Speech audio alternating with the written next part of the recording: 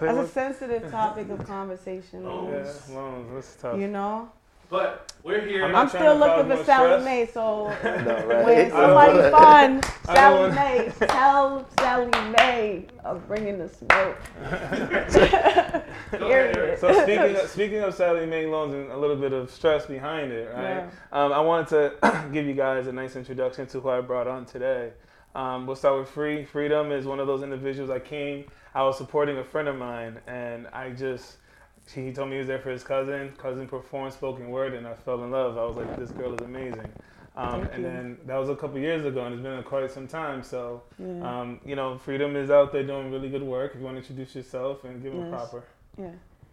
So my name is Free. I love, respect to freedom. A lot of people do that because my Instagram is, free_DOM. So it does say freedom. But now they're starting to put me on bills as Freedom, and my name is Free, Phree. But yeah, what was the question? No, just introduce yourself. Yeah, that's me. Yeah, it's Free. Free is the proper name for you. I do a lot of things, but spoken word artist, I guess, because, society will also force you to box yourself sometimes. And so right now, spoken word is what's giving me life in a lot of ways. But I'm looking to branch that into other things. I will name that I'm the founder of Boys and Bullshit, which is an organization for masculine-centered queer people of color. And it is designed to be a healing space for us and needing to reshape masculinity in a lot of ways, especially to in queer relationships, be it platonic, whatever, and with self, just in the community, in the queer community in general. And that's the community I can speak to because I identify as queer. So I created a space for that at the beginning of the year. So I do that, and appreciate you I'm coming in the process of doing other things. But thank you for having me. I appreciate this conversation. Appreciate it. And D Ruff, man. D Ruff is another spoken word artist. Yes, sir. Yes, sir. I try to jump on and learn a lot about you. I see you're a host as well. So yes. Spoken words, you're a host. Yeah. Got a good personality. You're comical as well, and also deep. You're a deep thinker with some fun behind it. So if you want to introduce yourself, what are you up to these days? I'm D Ruff. D.RUFF. Yes, I am a spoken word artist. I have been a co-host of the If You Can Feel It, You Can Speak It open mic for the last 10 years. That's a long time. Yeah, we just celebrated our 10 years. Yeah, man. Can we give it up for 10 years, man? Yeah, man. For 10 years, man. That's a long time. Woo. Super dope. Yeah, man. And recently I became creative director of a program called Boston Pulse Poetry, which brings in spoken word to Black and brown children in inner city schools or inner city Boston for us, and provides them with self-identifying poetry. Or if they aren't feeling poetry and spoken word isn't their thing, we try to find whatever art and craft is their voice and help them to amplify it. So thank you for coming on. We appreciate you for being here. Thank you. Really do. This is dope. Absolutely. So when I reached out to you guys, I think the conversation was, mental health. I've been through a lot recently, and I know I was able to relate. I know you've been through some stuff, and you've been through some stuff too. So it's more about just understanding how we can have that dialogue and get that out there for other people that may be going through it, what you guys have done. So I want to be able to learn from you guys, personal stories, kind of deep dive into what mental health is and maybe what resources are out there that can really help us. So we'll get straight into it. I'll talk about what's the causes of mental health, and then we can kind of relate it to how it affected you personally. So some of the causes for mental health is child abuse, trauma, neglect, social isolation, loneliness, discrimination and stigma, social disadvantage, poverty, debt, which is why debt is a big part of it. We have social disadvantage, long-term stress, long-term physical health condition, losing someone, bereavement, unemployment, losing your job. That's a big topic these days. Homelessness, and then drug, alcohol, and abuse. So based off of those, I know you guys can have experienced it in some form. So we can start with you, Free. What is some of those times that you feel like some of those have affected you, and kind of like walk us through your story? D, way to start. Excuse me. Whoa. So I mean, that's broad, right? So for me, like one that touched me really was the losing of a job. Like I wasn't working in banking for a long time. I made the transition. I was kind of in limbo. I was like, that was kind of a stressful moment. So for me, for you guys, would be like I don't know which one of those resonated the most, but that's what resonated me right away because it was kind of a tough transition period. Well, so in my poetry, I talk a lot about intergenerational trauma and trauma within, from generations. It's systemic, right, in its root, but like definitely, curates itself within family dynamics, cultural upbringings, and things like that. And there's a lot of ways that I've experienced trauma within my home as a child. A lot of physical, emotional, psychological abuse, abandonment being a huge deal, a huge thing. My father wasn't very present, or rather when he was present, it was very inconsistent, which created an unhealthy dynamic there. So I'm, it's interesting, of course I've suffered, I've lost a job and I've been broke all my life and we were just talking about debt and loans and that kind of hit you real quick too. Sally Mae hit you. Yeah, because I'm a lot in debt. I got a bachelor's degree because society forced you to think. Thank you. Shout that out, right? Even throughout the traumas, even throughout death, you still might find a way to get your bachelor's. So not for nothing. It was just my mom was super militant and super, traditional in a lot of ways. And that thing you had to do was get that paper. That was the thing you had to do. Absolutely, and so and not for nothing, it saved me in a lot of ways. It gave me something to focus on. When everything else was falling apart, I lived on my own, so I was 17 years old. So I went through college, by myself, on my own, and having to balance that, and so stress definitely, and it put me in debt, and it definitely, I'm still, currently relieving that stress, but I think what's more recent for me coming up when we talk about mental health, or we talk about mental illness, or we talk about things maybe later on. I know there's some notes about things we'll get into about disorders and all those things, but there are some things that I'm picking through. I'm currently also in the process of writing a book called The Art of Unpacking from the Inside Out. And a couple of years ago, I started to write that book. And it was, given the idea that we all come with baggage, right? In life, we come from some childhood, something, or Absolutely. Through life, period, even if you had the perfect childhood, but in some dynamic, you have carried some baggage with you.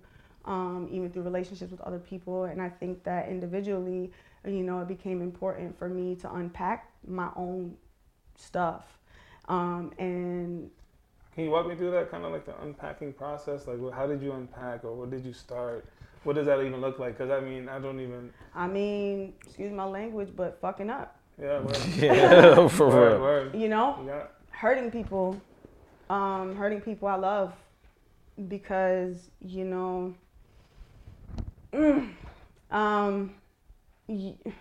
you don't deal with your shit, that becomes toxic for other relationships and other people that you interact with, and you become that person that has hurt you, that has abandoned you, that has, fed you trauma. You become that person if you don't deal with it, and that becomes reciprocal, and that became reciprocal for me in my relationships, platonic and romantic,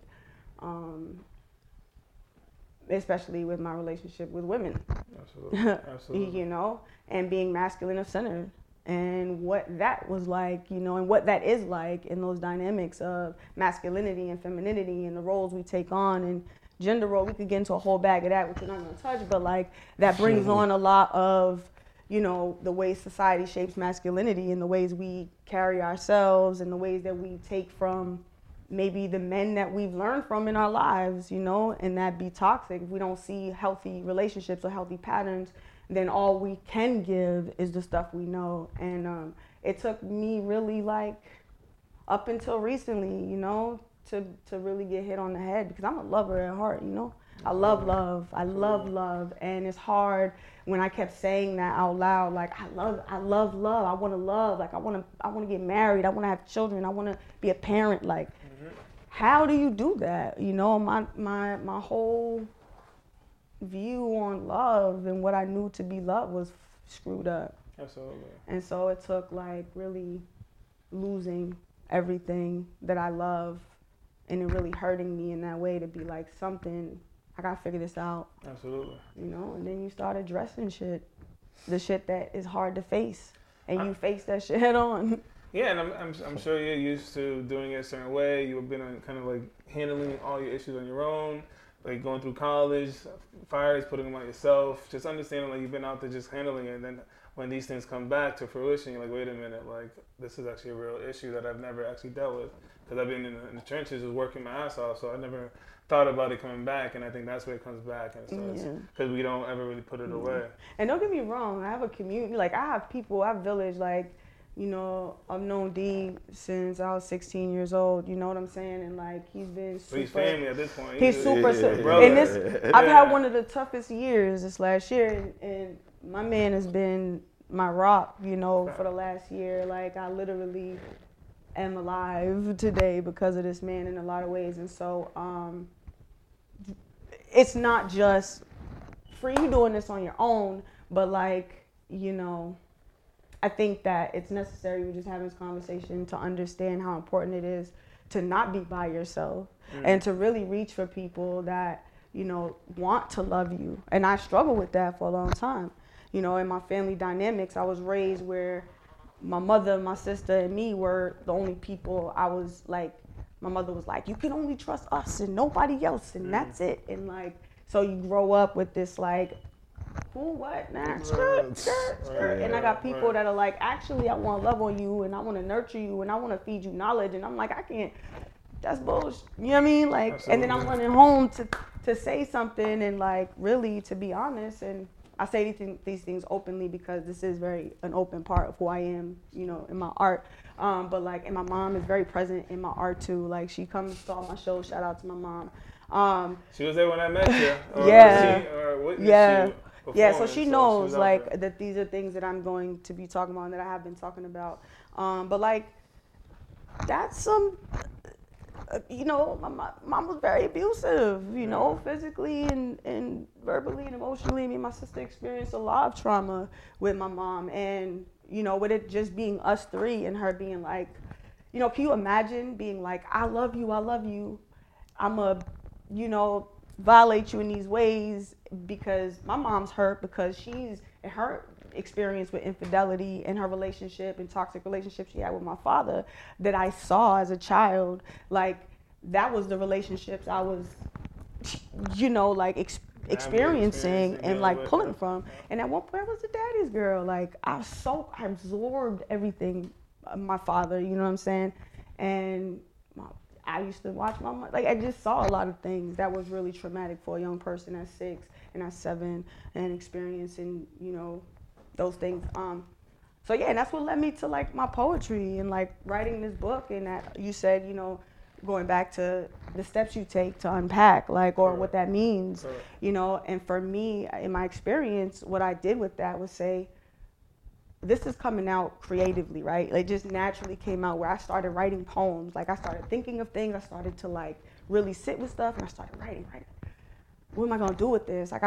This is energy. This is experience. This is stories. Like, what am I gonna do with this? And I was like, I'm gonna start performing this. I'm just gonna say it out loud. Like, I'm just gonna, and I started performing it. I started writing my book, and like, that was a form of healing for me in therapy.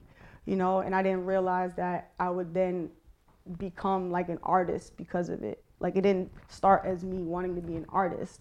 It started as me like searching for a voice, you know, searching for a place to get it out. Yeah. So is that you guys' like main, like how you guys got attracted to each other and like that chemistry and that energy, or is that how did you be able to like formulate that relationship into where you are today, D? Like how did you where did the relationship come from for you?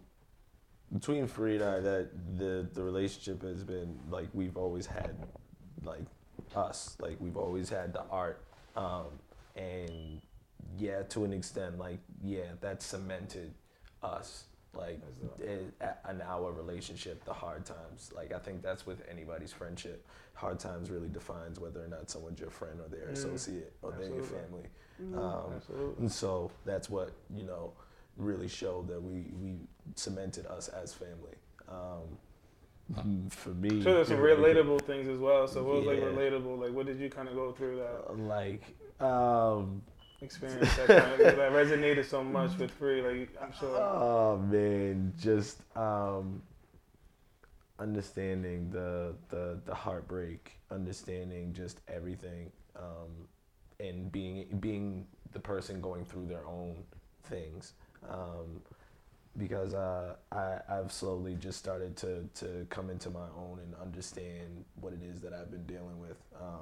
Being a father of 2 sons, like my youngest has been like the eye opener. Like my oldest was the eye opener as to me really diving into my art being the thing that I'm doing and really be the road and the career that I follow. My youngest has been the eye opener as to, okay, you really need to make sure that you are okay though. Because if I am not okay, then me doing all of this is really disconnected and really shallow. And that's not what I started doing spoken word for in the first place. It was actually my therapy. When I first started in elementary school, it was to impress a girl. But as I appreciate you for keeping it real. What I'm saying? Like, that was in elementary school. Roses are red, violets are blue. Baby girl, I got this ring and it's for you. Like, is that the first one? You know what I'm saying? Like, that's the line. That was the first one. You know I gotta ask if you end up getting the girl, but you can no. Did it work? No, it did not. Lose was hard. But like in middle school, like I wrote what I thought was gonna be like my last poem because I was planning on like committing suicide because I didn't feel like sufficient enough. And one of the girls read, one of my closest friends. Can I ask how old you were? I was probably like 12, 13. It's important to mention that because we speak about how early on you can catch some of these issues, right, that we're having internally. Yeah. So you kind of already at 12, you was kind of experiencing that. Yeah, so. And that's the thing. Like I didn't know what it was. I just thought it was just like I'm really, really sad, or I don't like what's going on, and this sounds like a solution right now that I can actually control. And so. After a friend of mine read the poem, she cried and asked me to like continue to keep writing. So like from that point on, that's what I kept doing. And even as throughout the year, it's definitely saved my life because I've definitely put myself in a very, very, very key spot, or at least for me, it's a very key spot because I managed to network, managed to love on, managed to grow with such a community that has uplifted me when I didn't feel like I deserved it. And so through that, and through actually, trusting the community and as recent, like trusting family and being like, trusting people outside of blood and being like, all right, you love on me the right ways. You listen to me the right way, like the ways that I want to be heard, the ways that I want to be felt, the ways that I want to be seen. You see me in these ways. Can you continue to? Can you guys help me? Can you guys like reaching out to these folks, and then seeking my own help, seeking therapy on my own behalf to make sure that like, all right, I am doing the work. I'm not just relying on other people, but I'm also doing the work myself. What age did you start learning about therapy and start finding the support? Therapy, I didn't start learning about until like 30. Like I knew about it, but therapy, talking to somebody, paying somebody to hear you. I got friends for that. I got family for that. Like, oh, I look like going into an office and talking to. I'm good. But at 30, like it really started to settle in. Like, all right, well, all right, if I do go and talk to somebody, like, who do I talk to? And when I did go, the first time I went was. How'd you find that person? And that's what I was about to get into. Cool, 'cause I wanna... So like, first, somebody sent me a website. Somebody sent me a website which was to a study, which was a depression study. So I signed up for it, went, when I went, I was self-medicating. I'm still self-medicating, smoking my weed, whatever. So I went in, and one of the questions is like, are you self-medicating? Yes. How often do you self-medicate? Do you really want to know the truth on this answer? So I told him a fraction of that, which is 3 times. Not at the time. I'm doing this way more than that. But we'll just tell them 3 times. So I tell them that, and when I get into the office with this older white guy that looks like Colonel Sanders, I said, once I saw this guy, I was like, this is not gonna be good at all. So like, not only did he tell me that I had depression, but like, he started to question why was I doing all the things that I was doing after he already said that I had depression. It was like, you already have the answer to that. You already know why I'm here. You already know why I'm smoking. You already know why I'm not why. Why do you keep asking all these questions? So, and I understood it was a study. Understood this was just to assess whether or not I could take the new drug that they wanted me to take. I didn't necessarily want to take the drug in the first place, but I at least would think as a licensed psychologist, you would try to tell me something like a little bit, not nicer, but like in softer words. So like, because the approach was a little bit too harsh for me. I was like, I knew from that point on that I was gonna look for somebody that looked like me, somebody that understood my environment, someone that went through not exactly everything that I went through, but understood what I was going through, or at least went through some of those things. So I then looked for somebody then sent me a list of therapists, and then I looked through them, and then I found this guy named Charles Daniels, who is the co-founder of this place called Fathers Uplift, which is not strictly it's support for fathers, but not strictly for just fathers of color. And so they help all fathers, even fathers that are incarcerated, when they first get out, they make sure they give them a bag, help them to get work, help them to really find living spaces, like help them to live a sustainable life, to help them maintain a relationship with their children. Okay. And so that's super dope, by the way. I never heard of this organization. What we'll do is after, when we put it out, I'll make sure we get that link. We can share the link for other people that want to be able to find that similar support. Yeah, dude, for sure. Because that it's helped me incredibly for the last year that I've been there. Like I've been able to not only like write new and deeper poems and more raw and vulnerable poems, but I've also been at like the relationships that I've been able to have with people, the way that I feel about myself has changed, and the way that I'm able to think things through has changed. So it's been like valuable to me. So it's been great. That's what's up. And I appreciate it, because even myself, I've had similar experiences. I like the way you found your therapist, because myself was just like, I'm calling my provider. He gave me a book of 30 pages. I'm just like, okay, where do I start? And I found somebody I really, so I was benefited. I found somebody that I enjoy. But I think there's other avenues as well. So that's an avenue. I went through my health provider. Man, I'm like, I want a queer, black specialist in this particular thing. They're like, nah, sis, that don't work. They're not out here. Yeah, but there's a lot of people that want the same. So what did you do?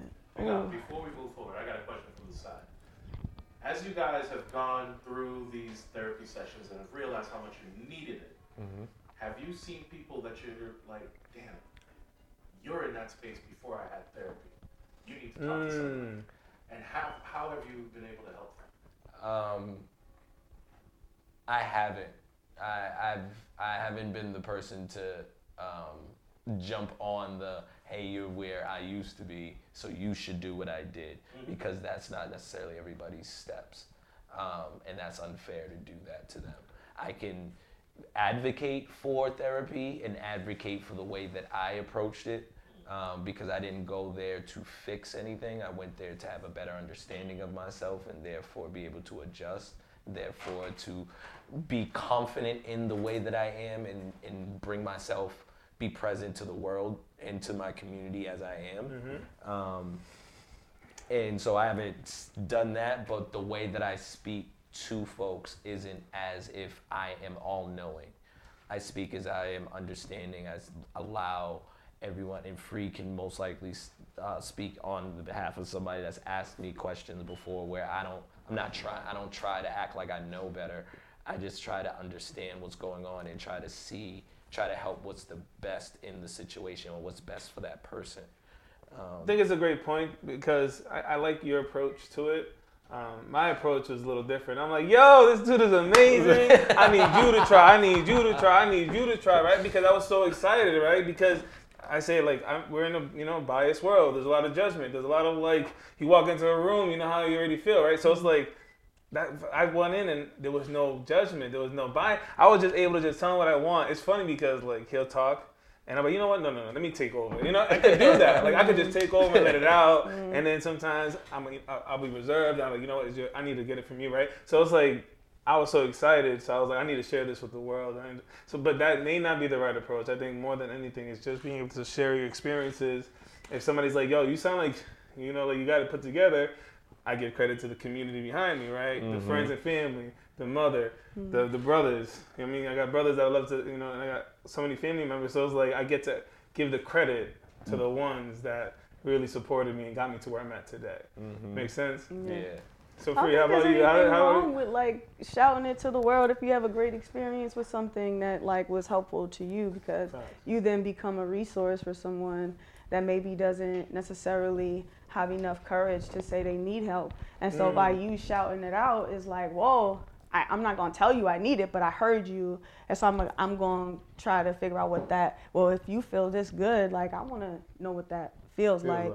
So maybe I could explore this, you know, and it opens the door for some, like, you know, so exploration. How are you doing it? Are you doing it through poetry, or are you doing it through, like, how do you express what you're working on? The first time I chose to go to therapy on my own free will. But let's go back to the original. How did you find the person? Because I know you had, like, your kind of like your checkpoints, your check boxes, right? So how did you find, or are you still finding, where are you in that process? Well, the key is free will. So I've been going to therapy since I was about 4 years old. Oh, wow. Okay. Yeah. So as an adult, I shy away from therapy because of that. And, you know. Was it it was rough in the beginning, meaning the person didn't quite understand? It was just and kind of forced. I mean, imagine living your childhood, you know, this is what your household looked like, and then you got to spend time talking to this white lady about, like, what am I talking to you about at 3 years old? And then we got to talk about how my parents is fighting, and I don't know what the heck's going on, but you're giving me these blocks to play with, and I'm like sitting in the middle of the floor talking, like, what do you do at 5, at 6? You don't know. It was just too but soon. But I think not even too soon. It gave me an experience, but like, was it conducive? Did I get something out of it? No, it taught me a lot about how therapy works. And then I was like, every time I go to therapy, I'd be like, all right, I know you're gonna ask me this question. I'm gonna have to talk about this again. And I'm just gonna tell you about this because, and then let your insurance not cover that, and you gotta find somebody else. Guess what? You gotta start that story all over again. Okay, so then when I was 5, and then it became a very repetitive thing. At 16, it was mandatory. I had to go through anger management therapy and whatever, and you know, and all this other stuff. And as an adult, at the particular time that I chose willingly to find a therapist, I did it through my insurance. At the time, I was working a job that I had and provided me the insurance, and I got it in my network, and I asked for a black woman, and I went, you know, just like, oh, well, that was my criteria, right? Someone was black who accepted queer people and whatever. And so I went, and it was cool, I guess. It gave me somebody to talk to. But I don't feel challenged. I don't feel pushed in a way that, you know, these days in my life, I'm in need of. Like, more currently where I am today, I'm seeking, you know, something more advanced, you know, cognitive therapy is great. Cognitive behavioral therapy is great. I'm looking, there's another one called dialectical behavioral therapy, which is more specific or a different training, it's a different tool, if you will. But like, expensive as hell. You know what I'm saying? If you don't have insurance and like. I got the number. Can I share the number real Yeah, quick? please. The number for depression and getting support for it, $7,000 for 8 days of care. 8 days, fam. 8 days of 30 years of trauma. Like, do the math. Like, how much you want me to? It's wild. 8 days, and that's like an hour per session. That's Yeah, and then when you graduate college, 6 days later, you got a bill for $700 to pay back your loan. Like, wait, I ain't even got a job yet. What you mean? Take the money to pay off the student loan. I graduated in 2012. I swear to you, my college still calls me for donations. I'm like, I'm still working on this calling me? last payment. You're talking about giving you more. Yeah. Like, because I'm not paying them. They got their bread, you know? Like, the loan people are the ones that are like, I need my bread. The schools, like, we paid. Can you give us more money? We like, Hey, so you give me money. Like, I got one. Like- No, but my school. give me back my money. How about My that? school got bought out by another school. Why is the other school calling me for the money that I owe? I'm done. Like, See, they trying to go after everybody. Like, it's crazy. Yo, that's legit like a credit agency, man. Because what they do is like if you owe on that couch from IKEA $2,000 and you don't pay it, they end up selling it to another creditor and then they start calling you. So it's like creditors, man. They're like sharks in the water. That's wild. Yeah. Did you go to AI? huh? Did you go to AI? No, the other schools that got bought out. Yeah. So just speaking about the barriers, right? Because I think part of this is removing the stigma behind getting support, right? And I think that's important. And you speak about how you were younger, Free, and you needed behavior management. But when I saw you today, love, I think came through and showed everybody love, gave everybody a hug. It wasn't even just that. It was like you met somebody and you knew there was good energy and you just like, yo, let me get a hug. You know what I'm trying to say? And I love that. I think that's contagious, but that's a lot of like from behavior, like because now I'm even doubting the fact that you even needed it, right? I'm thinking like there's probably a different way of getting to you, right? And kind of supporting you at that time, but it wasn't through behavior management because it almost seems like you were a loving person. Just may not be able to see it. So how did that happen? How did you go from like? Well, love is within you, first of all. Like, Love is love. that's a You said in the beginning you spiritual, love like, energetic, like, thing. And I think, like, and I'm a Cancer, not for nothing, gang, Cancer gang. And, now I love. I just do. And I'm not afraid of that. And I think that doesn't take away from the ways I need to heal and the ways that I can be toxic, you know what I'm saying? Or the ways that I've been toxic. That doesn't take away from me wanting love, like to love. Like I think that if we can continue to remember love, in very tough moments, That's important. Tough moments. To always lead with love first, with people that in general, like it should be a human thing. Like human interactions and energy exchanges are so necessary for us as humans. Like people forget that. And so like I think energy and love transference is important just to, when we talk about unification and we talk about how we're going to change these systems and have these conversations, well, like, let's come from a place of like, and that means like me not going on podcasts or seeing podcasts that talk about still in 2019, homophobic things that, you support, the artist that comes on your platform but it's super homophobic. Like, wait, what? Where's the love? Especially in this day and age. Like, where is that? And I think that, that's why I'm so like, but that doesn't take away from the stuff I need to work on, the things that I do carry and the ways that I've hurt people and relationships that I've been in. And I think that accountability is a real thing. And I've been facing that a lot recently. And I got to figure that out. That's my job and my responsibility. I think, we're all trying to figure it out, you know what I mean? And it just, I tip my hat to you for sharing your story and everything you've been going through, because I think, again, there's people out there that could really learn from this. And, that's why we're not like other podcasts, because we really want to be able to help the next person. Even myself, my family, I have children, I have 3 girls. Like, they've had conversations. We spoke about sex at a very early age. We spoke about, if you want to, be a lesbian or not, that's totally up to you. I would never, tell them what to do. I mean, I'm just there to support them, give them answers, and just kind of guide them in whatever direction they want to go in. So I just think that, we can all learn from each other. And whatever you're going through, we're here for you as well, for sure. Appreciate and that. whatever we can do to help, for sure. I'm going to transition a little bit because there's a lot of numbers that I wanted to share with everybody on the podcast today. Mm-hmm. I'm going to talk about these numbers, and then I'm going to ask about what resonates the most from these numbers, right? So from the American Psychological Alliance, they're saying that $71 billion, the amount spent to treat depressive disorders, the most costly amongst disorders.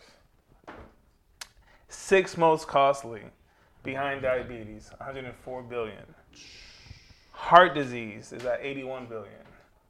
Back and neck pain is at $76 billion. So it's so bad right now that mental illness will cost the world $16 trillion by 2030. Makes sense. Yeah. It's not enough people doing the work. We On spoke themselves. about that We've got earlier. enough money to fix that, but we're just not. What? How do you fix it if people ain't trying to fix themselves? I can't pay to fix you. I don't care how much money you put into the business. It doesn't matter. If I'm not willing to fix me, like your money is not going to pay for my treatment. Like it's not going. I could pay for treatment, right? I could show up to therapy. Yeah, I'm doing the work. I'm showing up, but like, are you? Like somebody wise told me that doing the work means in the moment, right? Showing up in the moment. So like if my thing is rage, if I have a problem with my temper, right? In a moment of conflict, when I get overwhelmed emotionally, like my work is how do I operate in that moment of being overwhelmed and whatever. Like, so yeah, you've gone to anger management, whatever, but like, are you using the tools you got from anger management to work them in this moment? You know what I'm saying? And it took me a long time of going to this and that and the third. And I'm like, yeah, I'm doing the work. And it's like, nah, because when shit hit the fan, I'm like, yeah. So you gotta revisit that. You know what I'm saying? But that's self stuff. That's revisiting yourself and like your own, mental. Because they mentioned that earlier. They said there's a couple barriers in there. There's a lack of awareness, lack of access to free care or care, and there's a stigma behind it. So yeah, That's facts. the one. Hell yeah. So talk about that. Yeah. I think that's the one. Which one, the stigma the or? stigma is the one. Because if you either don't see somebody getting help, or there's always so there's for the fellas, you don't want to necessarily act like a bitch. You don't want to be a pussy. Mm-hmm. You know what I'm saying? I'm and too tough. I handle all these problems on my cannot own. believe it. I never needed nobody. Like, She just said we were fighting against people saying those things. I know, like but those are the things that do get said. Like that's what gets said, and those are certain. Those are the things that when they get said, like certain people react to them differently. I guess what he's saying is also, he The way recognizes people are how The those people out there that addressing- think that way. Yeah. No, definitely. Still, like, 100%. oh, if the moment you cry, I cry. And like, it's okay to cry. I'm a big advocate of tears. I am. And, people look at me like being masculine and center, like, oh, nah, you're not supposed to cry because then you weak. What's equal to tears and vulnerability, in masculinity, within masculinity, is equated to weakness all the time. So it's time to change the narrative. If Hell, anything, being yeah. able to shed tears shows a sign of You strength. know how powerful it is to be Yo. able to be like, yo, I'm hurt. Yeah. Identify the feeling. Yeah, Be like, yo, I'm hurt, and I need to get this out. Grieve. yeah. really Even if it's express not that. a personal death like of a body, but there are things you need to grieve in your life that don't have to be of another person, Yeah. or it is of another person or relationship, or or the little person inside of you, or some parts of yourself that you need to let go of. Like, those are real things. Well, I mean, that's why we're here, right? So Dee spoke about the perceptions that people's had. You spoke about how we got to change the narrative. And that's really, literally the fabric of today's conversation, is to be able to change that narrative and be able to understand what is real strength. What is, like, what can you really do to support yourself, and how important that is, rather than neglecting and being super masculine and saying we don't need those things, when we're here today to say, like, nah, there's nothing wrong with these things, right? We can get help, we can get support, we can make sure we get strong, we can unpack, we can, develop as individuals, and we shouldn't be judged for that. This is just part of our process, right? Mm-hmm. So, got some more numbers for fun, because that last one was good. I got the National Alliance on Mental Illness. 2018, 19.1%, we'll just say 20% of adults have experienced mental illness.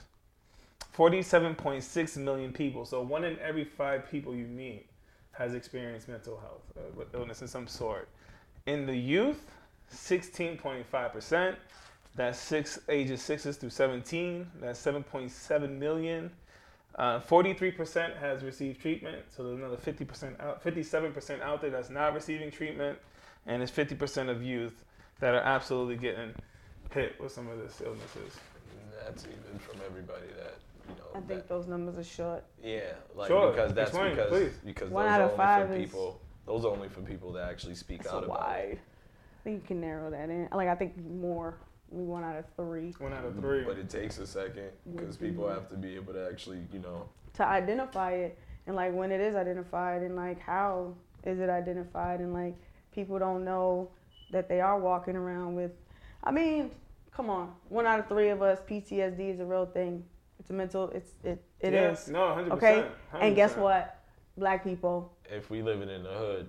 That's generational too. Like, y'all don't get it. Like, generational PTSD. Facts is what I'm saying. Generational like, we are PTSD. definitely all in here suffering from some form of like PTSD in some regard. Like, that number is really low in those stats. So. Yeah, I mean, yeah. But we spoke about those are the individuals that came out. Yeah, that don't report it or don't speak. Right? That That speak that out don't about exist under. Right. So if in our belief, if people spoke about it more, it would be possibly more towards 1 out of 3. It would probably be a lot higher. I wouldn't Even be think you surprised could if it put a was a number half. on that, bro. Like. It would probably be a half. Now we because, start rebirthing. We have children. We learn what healthy love is, and healthy nourishment, and self-care, and self-stuff. You want to birth families, or if you already have a family, bring that back to your family, so that way those systems that we learned like growing up, we gotta bring that back home. Mm-hmm. We have to bring that back home. I do that, in conversations with the people that have hurt you in your life, that are family. A lot of the people that love you the most, or the closest to you, are the ones that are gonna hurt you. That's a fact, right? Mm-hmm. So a lot of us hold a lot of pain from families and family dynamics and close people to us. And a lot of us have that like throw it away mentality, like, well, F it, I ain't gonna deal with it. Like, but hurt from it, and won't say like, oh, you hurt me, you know what I'm saying? Mm-hmm. And I don't like that you did that. And it be a place of peace to have that conversation. And, speaking from experience, like, I've never had the tools to be able to have those kind of conversations in a healthy way, where I felt like I could be like, hey, you hurt me. Like, I could never go to my mom and be like, hey, you hurt me. I did try that at 16, mandatory therapy. We tried to bring my mom in for a session. I was like, yeah, so, when you hit me at 6, whatever that, she was like, I never hit you, and walked out of the therapy session. And I was just like, oh, well, there's that. And to this day, I've never had a therapy session with my mom. Shout out to my mom again. We have recently decided to go back and explore that. Hell yeah. Super dope. My mom has done a lot of work, and we're trying to do a lot of work together to heal and mend that stuff, which is super important. I think it's super important, and again, I tip my hat, because I know myself, my family knows I've had issues with my relationship with my mother, so, maybe you're schooling me right now and how to handle it, but it is what it is, but we'll work on it. And time. We're talking about time and alignment and the way it works, and like... And now, just to kind of touch on it even more, the next step for me is, I got children, man. Like, I don't want generational passing over, right? So I got to make sure my children are strong. So the stronger I am, and the more we learn from whatever history we've had, the more I can better support my children and making sure they don't go through those same experiences. And I'm sure D can relate with 2 sons. You spoke about that earlier. Yeah, that's a big part of your motivation. Listen, it was a page. Well, it's a life changer. So it's like peeling back layers, because it's first it's really peeling back enough to get back to the child to really focus on that, because everything, at least from what I've experienced, everything is like layered on itself. So every part of your life, there's always something that spoils, something bad that happens that you end up healing over. But then there's another thing that happens that you heal. So there's still a constant layer of healing. But for me, I haven't addressed all that healing until I start peeling back all those layers. So for me, I've had to peel back so many layers. Like, okay, from this relationship. So once I got down to the root and got down to the child part, which is where my sons are, it's more so, okay, what do I have to address with my own father? And I've had the opportunity to talk to him. I've had the opportunity to shed tears with him. He's popped up on me very like out of the blue, like 2 years ago, and it wasn't like, it's not like my father and I have not spoken. It's not like we go years and years without speaking. We might go months, but it might not be years and years. Like I do my best to try to talk to him, and I know he tries his best to talk to me. But he's the only person, he's one of the first people that I've seen go through mental health issues. And so seeing him and how he responded to it wasn't going to therapy, it was self-medicating, and self-medicating didn't necessarily work when you do it in abundance and you take it out on. It's like a Band-Aid, right? It's a bunch of Band-Aids, you're not really getting to the root. And then after a while, it starts to be a suicide wish. Like, you start to purposely overdo things. You start to purposely put yourself in harm's way. It's not a suicide, like, it's not a death wish, but it's like you put yourself in harm's way. Absolutely. I want you to finish that thought, but I got more. My last piece of numbers, because you touched on it, and that's the absolute last kind of piece I want to talk about. I know we don't want to get too seriously involved in this one, but suicide is real. You know what I mean? It is real. It's the second leading cause of death amongst ages 10 through 34. 10 through 34? Yeah. God. Yeah. Since 2001, there's been an increase of 31%, and 90% showed symptoms. Yeah. I mean, I've worked in... And that's it. I'm not going to... I've worked with kids, so I can actually say, like, I've worked with kids in residential care, and that was one of the things, like, and it's sad when it's a lot of black and brown kids that are in there that are doing, like, I'm not trying to exclude any other group, but I can only speak for me and mine. So, like, that's what I know, and that's what I see, and I can understand why there is a lot of social pressures, there is a lot of family pressure. Social media did not help either. Yeah, and social media just, you can use it for put good, it in but if you use it for, like, negative, then it's completely it just put it into overdrive. And so for me, I understand that entirely, because, like, it's not easy when you are expected to be at a certain place at a certain age. You're expected to be a certain person because you look a certain type of way.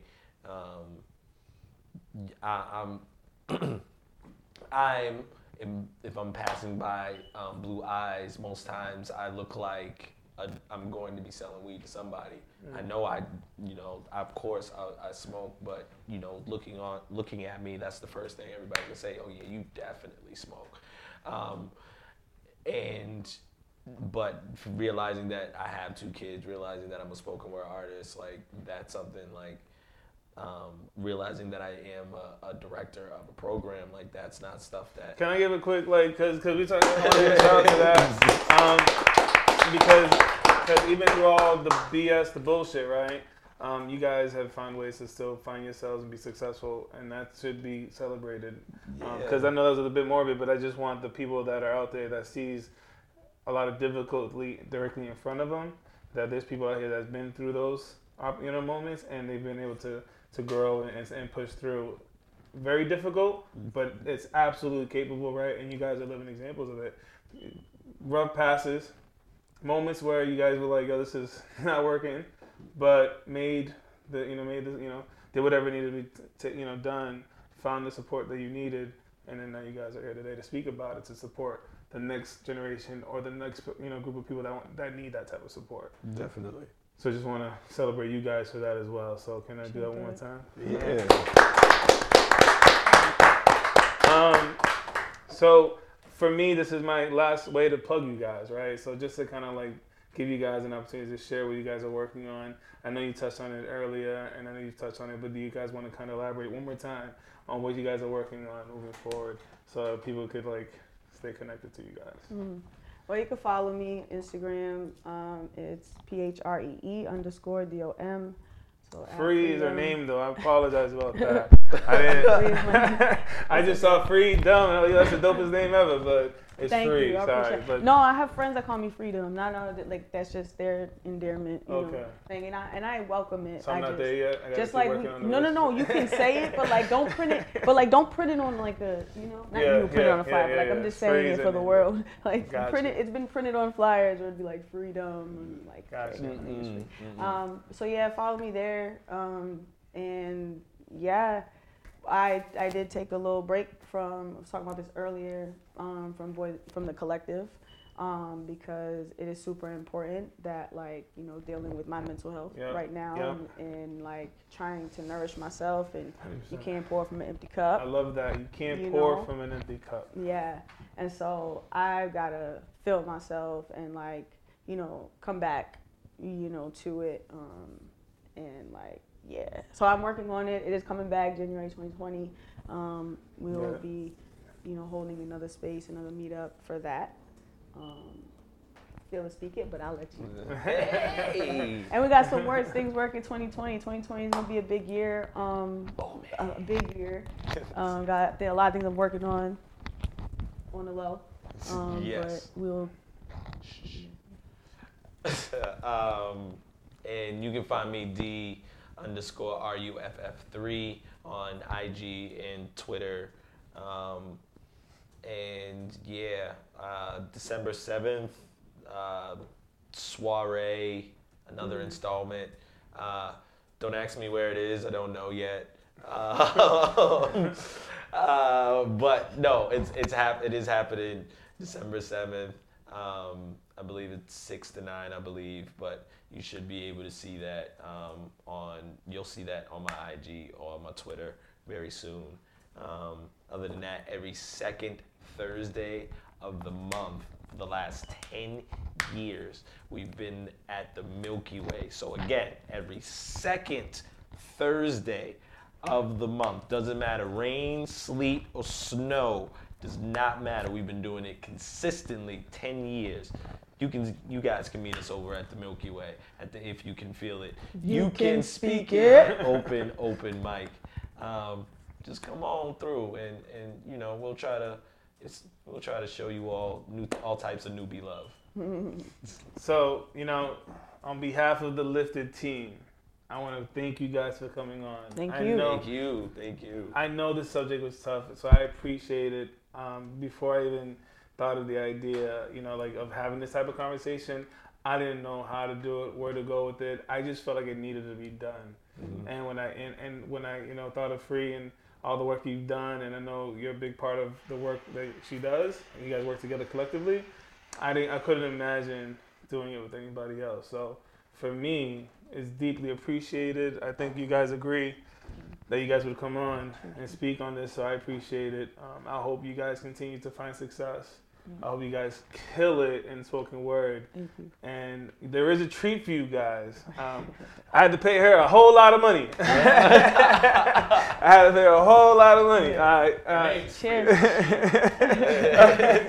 I had to pull personal connections. What up, P? Shout out to my fam. Am I allowed to do that? Yeah, of course, my man. cousins came through. My blood cousins came through. Shout out to y'all. I love y'all. Thank you for being here and supporting me. She came in and felt the love right away. She's like, okay, everybody's here. That's what's up.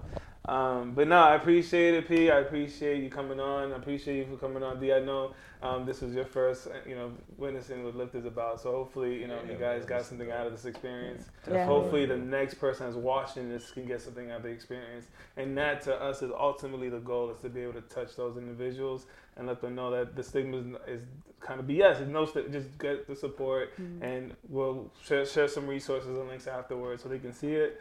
Hopefully they can come watch you guys perform. Definitely. And with all that money we had to put down, they're going to go ahead and perform for us today too. So be on the lookout for that as well. So on behalf of the team, we appreciate you guys watching. Stay focused and stay lifted. Yeah.